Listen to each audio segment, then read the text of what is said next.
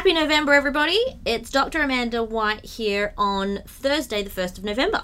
And it's Dr. Nelson Ma here, and welcome to Count Me In, a weekly podcast that provides an accounting perspective on business news from Australia and around the world. 2 weeks in a row. We've Yes. got the intro on the first go. Down pat now.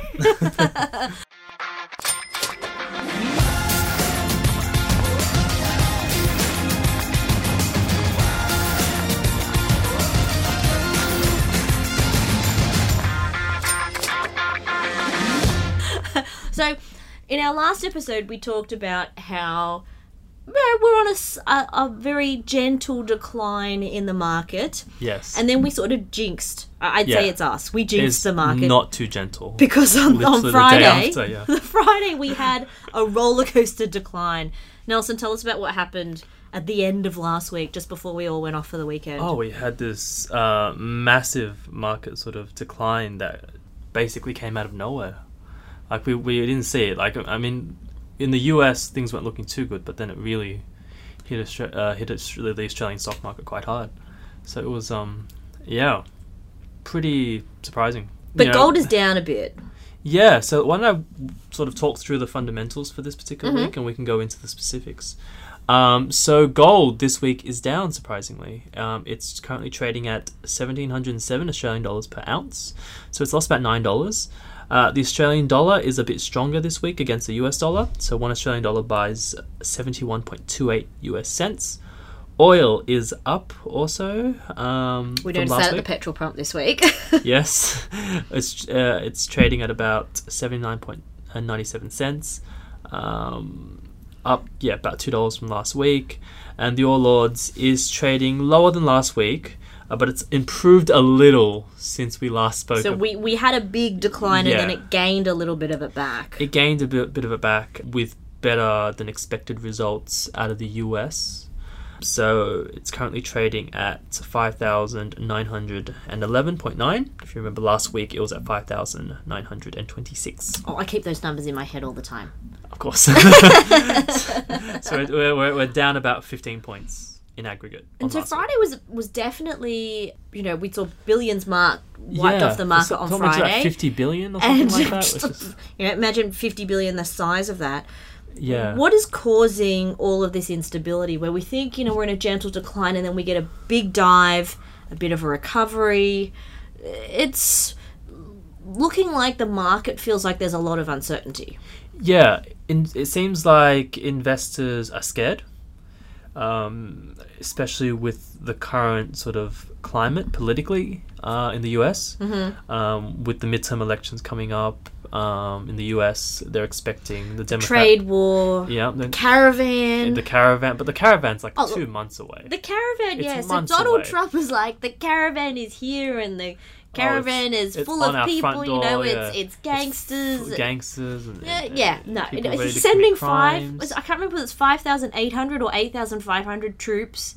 Military troops to the border to stop at 1,000 and I'm like, well, what are they going to do for 2 months while they wait for people to get here? Just sit at the border waiting around. It was definitely a marketing move because there's no need for that kind of firepower. And Fox News doesn't help. So Fox News is very much scaremongering, and there was a guy on Fox News, and he must be the only reasonable person on Fox News that went crazy on Twitter. Shepard Smith, I think. Is it? That's the guy, and he said, "This is no danger. There is no danger. There is no danger. There are people, they walk 8 hours a day. How fast can 1,000 people move at 8 hours a day?" Exactly. And they're thousands of miles away. so they're not going to turn up to vote at the midterms. That's for sure. But and there was that interview that they did, right? It had like this sort of Top Gun-esque sort of feel. They're at like the border wall, and both the interviewers like the interviewer and the interviewer were like wearing sunglasses, staring out into the hot, desert sun. Waiting for 2 months. For where these people might, I think, so this happened a couple of years ago where, these people, rather than paying a people smuggler to try and get them across, various countries, they band together, they walk, there's security in numbers. And the last time that this happened a few years ago, and I believe Obama was still president at the time, they processed, they looked at a whole lot of eligibility for people. And I believe there were 14 arrests, that was it, out of the thousands of people. And the people who were eligible for asylum were processed and accepted into the United States. There's no riots. There's no riots at all. There's no craziness going on. But it's basic politicizing here. And it's so frustrating that it is now acceptable to lie and tell mistruths, and we don't get angry about that. Or I guess Democrats and the rest of the world get angry about that. But how Americans don't get angry about that, I don't know. Or I don't know what it is. What do Republicans who have voted this way and agree with Donald Trump, is there changing their minds? I don't think so. Well, again, the media, This is the value of imagine if we'd voted Kanye in as president. Oh, God. We used to say Donald Trump as president as a joke, and I do in some of my older lectures back in 2016, in autumn 2016, so this was before, so he was voted in as president in November. And he was running as the nominee. I talked about management integrity, and I said, okay, well, what if you had somebody, a CEO who lied on a regular basis, who'd been accused of sexual assault on a regular basis, in a number of times, who'd paid off people to keep allegations quiet? What would we expect about this person as a CEO or as an executive? Yes. Do we think they have integrity? And students overwhelmingly said no. And they said, this is a person who's trying to become president of the United States. And we used to think that it would never happen. And here we are, in a modern age where social media, creates a mouthpiece for everybody. And this is just a whole lot of instability. And I wonder whether we would have this same level of instability if we held people to account for what they said. Yeah, I guess there's no crystal ball. There's no crystal ball. There's no way of enforcing a lie basically they can simply say that it wasn't meant to be taken seriously. There is basically no way around this. So yes, I'm glad we're not at that point in Australian politics. No, yet, but we're not getting too far off. Yeah, I think most people still believe that there is still some integrity. I think. Yeah, that there's still some integrity, and hopefully we still hold people to account. Yes. But, okay, so we got off topic. Yeah, we're off topic. So we got off topic. I listened to Pod Save America and Pod Save the World, which is some guys who used to work for the Obama administration now have a podcast. I think it reaches 340 million people. Okay, a few more than us. A few more than us. I think we cracked 40 listeners last week, so that's pretty cool. So I need to stop getting so worked up about this. But one of the newspaper articles I saw was that you're a lot poorer this week. Yeah. Because of the stock market crash. Yep. Are we really poorer? Funnily enough, no. Because it's... I still have the same amount of money in my bank account. Yeah, your bank account hasn't changed. Unless your bank has gone bankrupt since. I don't think your actual cash that you hang on to is changing. But the stock market is doing a lot worse. And the stock prices are down. So obviously it affects us as individuals in two ways. One, lower stock prices. So if you own stocks... The value of them is they're worth a little less right now. The fair value. So I guess there's two different types of value. So I just want to clarify this. You have your book value, which is the value that you originally buy something at. Your historical cost, which is what all accounting is based on. And then you have the fair value. What's the fair value? The fair value is what it's worth on the market to someone else. To someone else if we sold it today. Yes, an arm's length transaction, this is what it's worth. But the fair value isn't necessarily what it's going to be worth tomorrow. No, because that changes. Or 6 months from now. Or 12 months from now. Absolutely. It changes. So why do we use historical cost in accounting rather than fair value? Historical cost is more accurate. Okay. Quite simply, it's what you buy it for. Because the market value, it's so volatile, right? So how can you say a particular asset is worth this amount of money on a balance sheet when we know that it changes on a daily basis? So historical cost becomes the most accurate measure. So to have accuracy, so the idea that we're all feeling poorer this week is a bit of a fallacy. It is a bit of a fallacy.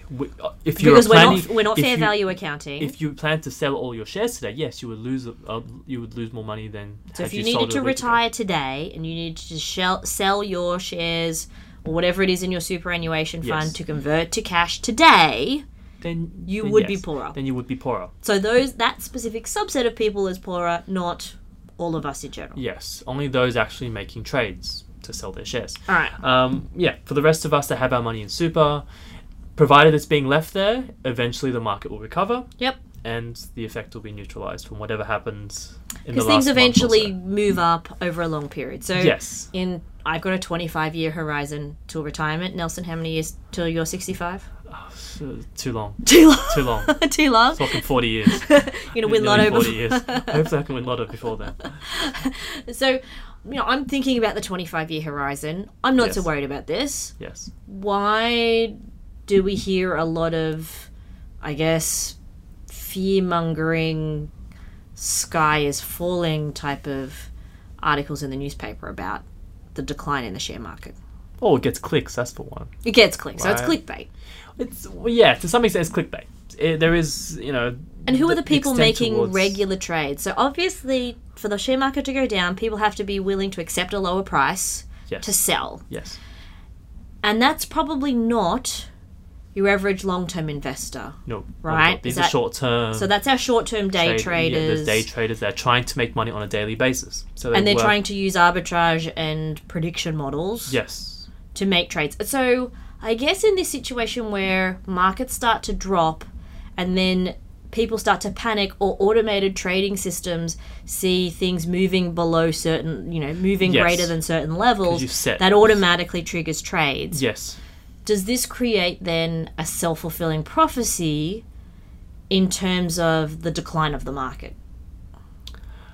Or does common sense prevail at some point? Well, given a lot of it is automated, so a lot of what sort of investors do is that they set their prices. If it goes above this price, Or if it drops below this price, sell before your loss gets too big. Yeah, they've what they call stop loss positions. Okay.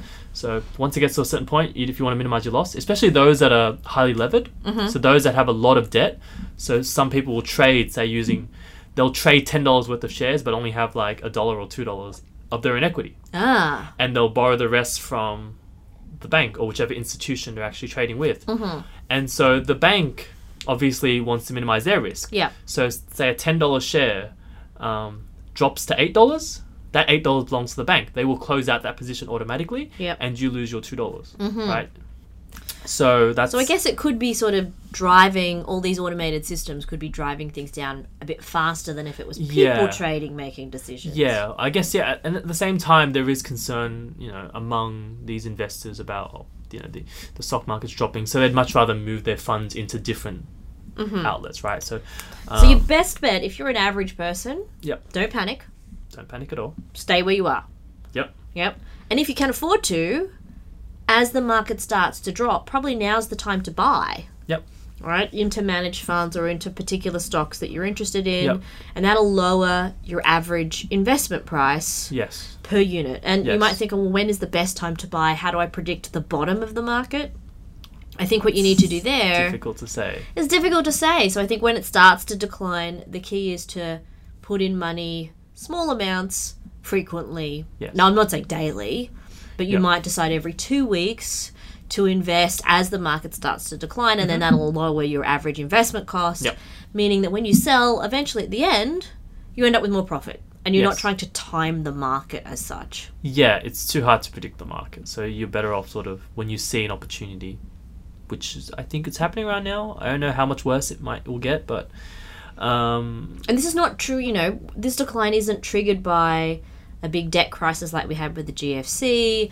It's not triggered by 9/11, so we did have some issues around 9/11. It's not triggered by the dot-com burst. No. So this isn't, we do have the trade war looming between the US and China. It doesn't seem to be like there's a very clear external trigger here. It's a whole lot of little things sort of building up. Compounding into this volatility. Absolutely. So a lot of what's happening in Australia in terms of the volatility in the stock market comes from earnings results being released. Coming up to the end of reporting season. Yeah, but we got some some big moves from major companies. And I guess everyone's keeping their eye on the banks. Yes. So what's happening in the banks? So recently, National Australia Bank, they posted their full year cash profit being 14% lower. Or still 5.7 billion. Still $5.7 billion. That's a lot of money, but it is significantly lower on last year's results. So it seems as though they're not doing too well. So the major drivers are restructuring costs, which amounted to about 530 million. What are restructuring costs? So costs of actually changing the sort of the organizational structure. So getting rid of divisions or that's a lot changing of money. people's roles. $503 million sounds like a lot of money on internal realignment. Yeah, because I think they were dropping certain a division, one of their wealth management divisions. I think they're trying to sell off National Australia Bank. And then it says MLC. repayments to customers.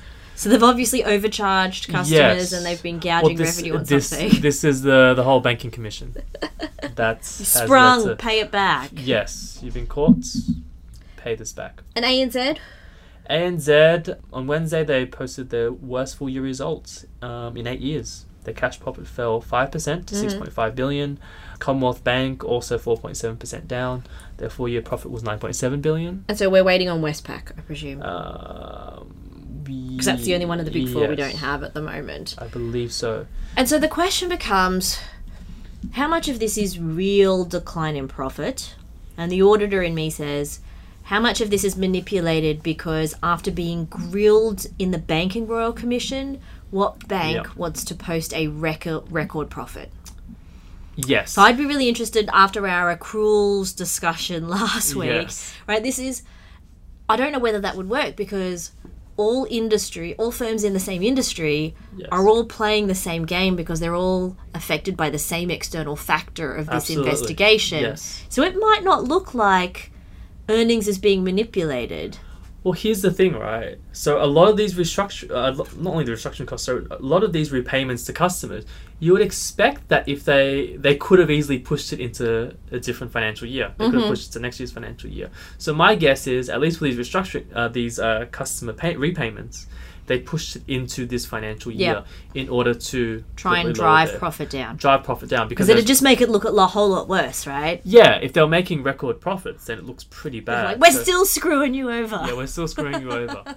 So I absolutely agree. There is definitely a strong evidence to suggest that when companies are under pressure because of their high profitability or they've done something wrong, they will manage earnings downwards. They'll push their earnings downwards in order to seem... So they'll be trying to save revenue, defer revenue to next year. Yes. And bring expenses forward. I wouldn't say that that's disconcerting, but that's how the game is played. Absolutely. And accounting policy and having accounting policy that's principles-based allows companies to make judgments and estimates. Yep. And those estimates can be used and manipulated to manipulate earnings and the market. So, it's like there's no other better system, I don't think, than what we've got. I think having very specific rules is not necessarily the way to go. But it feels like we can't trust the financial institutions. There is a sense of that, yes. But at the same time, we have, these accounting sort of rules to capture the complexities of the market. So, these banks, a lot of the assets that they have in terms of mortgages and loans, to individuals and families, right?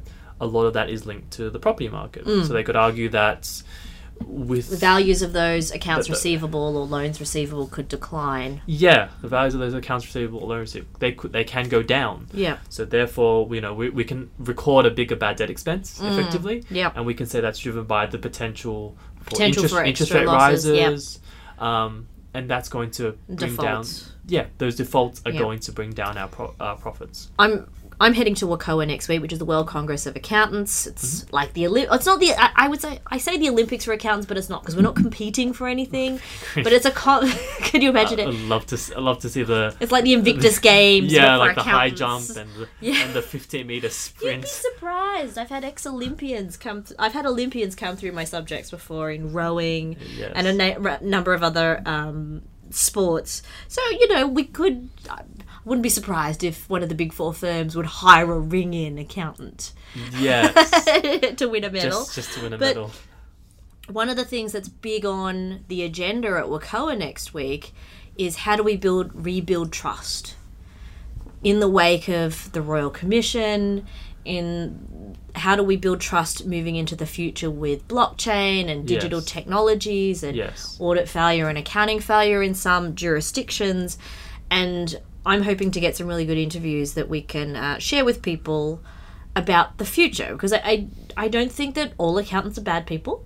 We have lots of really fantastic accountants, lots of ethical people who are following APES 110, and we need to make sure that that perception of the public, by the public, of what we are and what we do and how we help people moves forward. So, from that aside, second story of the week is mining companies. Yes, so where the banks are not reporting results that are too good, and, we're talking about all this uncertainty about their future profits, which we think is a bit overstated.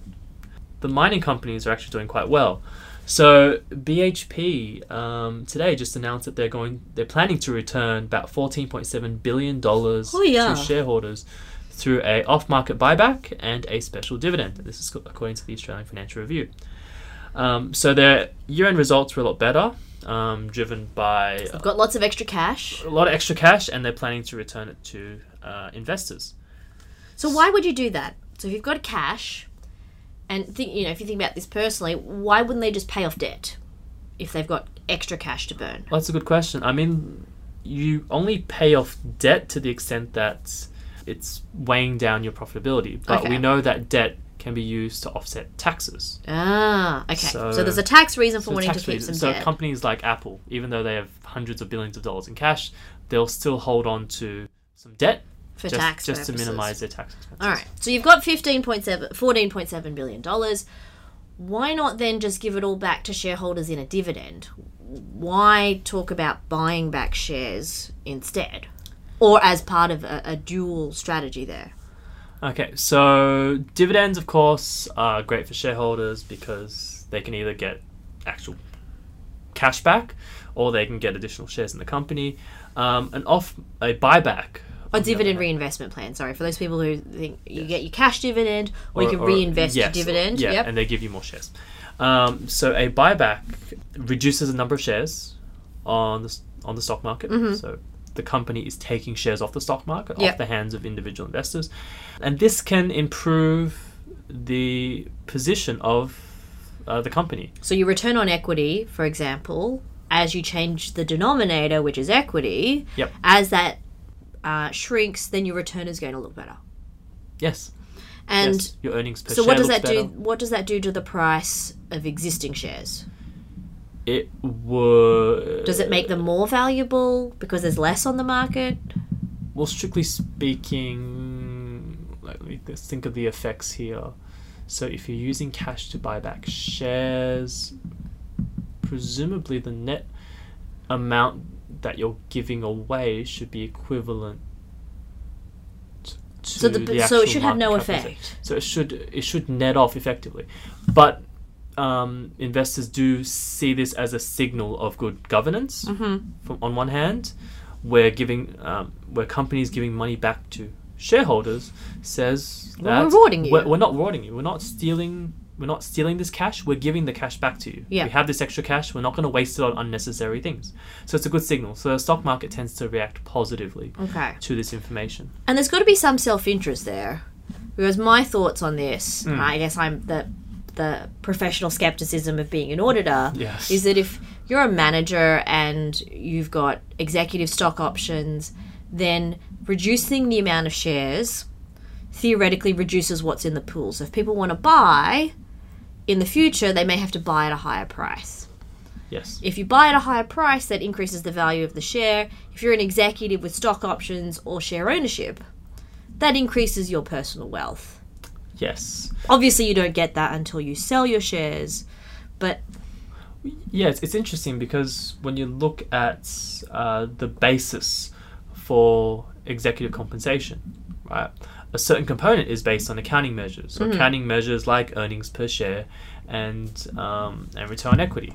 So you could be getting a bigger bonus by decreasing the number of shares. If you actually buy back the number of shares, lower number of shares means a higher earnings per share.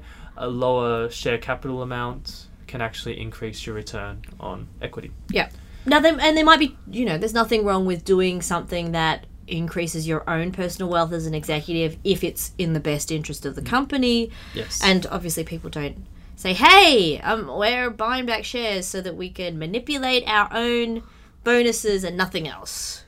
I'm sure there's always a good reason. Yes, but there is a downside to this. And what's the downside? Well, to the buyback being that... There's the potential that managers are more easily meeting their benchmarks through this. Because if you set accounting benchmarks over 3 or 4 years, these accounting benchmarks don't adjust for changes buybacks. In the capital structure of the company. Okay, all right. It's good news, right? The BHP just take it with a grain of salt. Yeah, but take it with a grain of salt that it's not entirely positive in terms of management incentives. All right. And BHP aren't the only mining company. Yes, we've got Rio. Buying back shares. I think Rio Tinto, by the way, Rio if anybody's Tinto. wondering. Not Rio the underwear company. No, are they still around? I think Rio the underwear company is still around, Okay. but no, Rio Tinto. Rio Tinto, they had announced a $3.2 billion share buyback as well. So another that was a couple months back. But the two of them together are kind of showing that the mining firms are basically what's driving the Australian market at this particular point. Yeah. So, and I guess that's going to continue as long as we see progress and development in other countries and demand for commodities and construction. Yeah. So as long as other economies, and we talk about the US, and one of the things that's often talked about in investment circles is BRIC countries, which is Brazil, Russia, India, China, as economies that are still have high potential demands for commodities. So as long as we're still seeing the Brazilian, Russian, Indian, and Chinese economy going gangbusters, then that's a good possibility. Now, in Russia, obviously, you've got Putin. The government controls economic growth, so that's not a free market there. Yeah. China, we've got very much still state controlled, and one of the reasons the Chinese market is such a powerhouse is the government's ability to influence what happens with firms. Yes. So even international companies will say, oh look, if I want to go into China, I have to go into partnership with a Chinese company. I believe something like that Chinese company has to own 51%, so you're always the minority shareholder. Yes. There's lots of issues there, but it's that coordinated effort in that economy means growth happens in a really well organized fashion. Yeah, and that plays into these mining companies. Yeah. India, has a much more democratic capitalist government. The only country I'd be worried about at the moment is Brazil. So Brazil's just had an election, and they've voted in a party and a government that is extremely far right, that is very nationalist, anti-LGBTQ. So there's going to be lots of concerns, I think, about that particular economy. I know that what we hear from people who are living in that area, or people who have family in that area, are quite concerned about what that far right party is going to do to that economy. So that's definitely something to watch for the future. Absolutely. All right, I think we're a bit shorter this week than normal because I'm pressed for time. I need to get this edited and out before I start prepping for Wakoa. So if you have any questions, definitely get in touch with us. But otherwise, we won't see you next week. No. Nelson's looking at me in shock. Yes. Nelson, do you want to do the podcast on your own next week? No, it'd be a bit weird. I feel like I need someone to talk to. I tried that once before, doing a podcast on my own. It's weird, isn't it? Yeah, I just sound really sad. So I will be at Wakoa all next week, but then hopefully earlier in the week after that, we'll be back with another episode, and I will be back with lots of stories and lots of interesting information to talk about from the World Congress of Accountants. So thanks very much, everybody, and we will see you in 2 weeks. Okay, bye.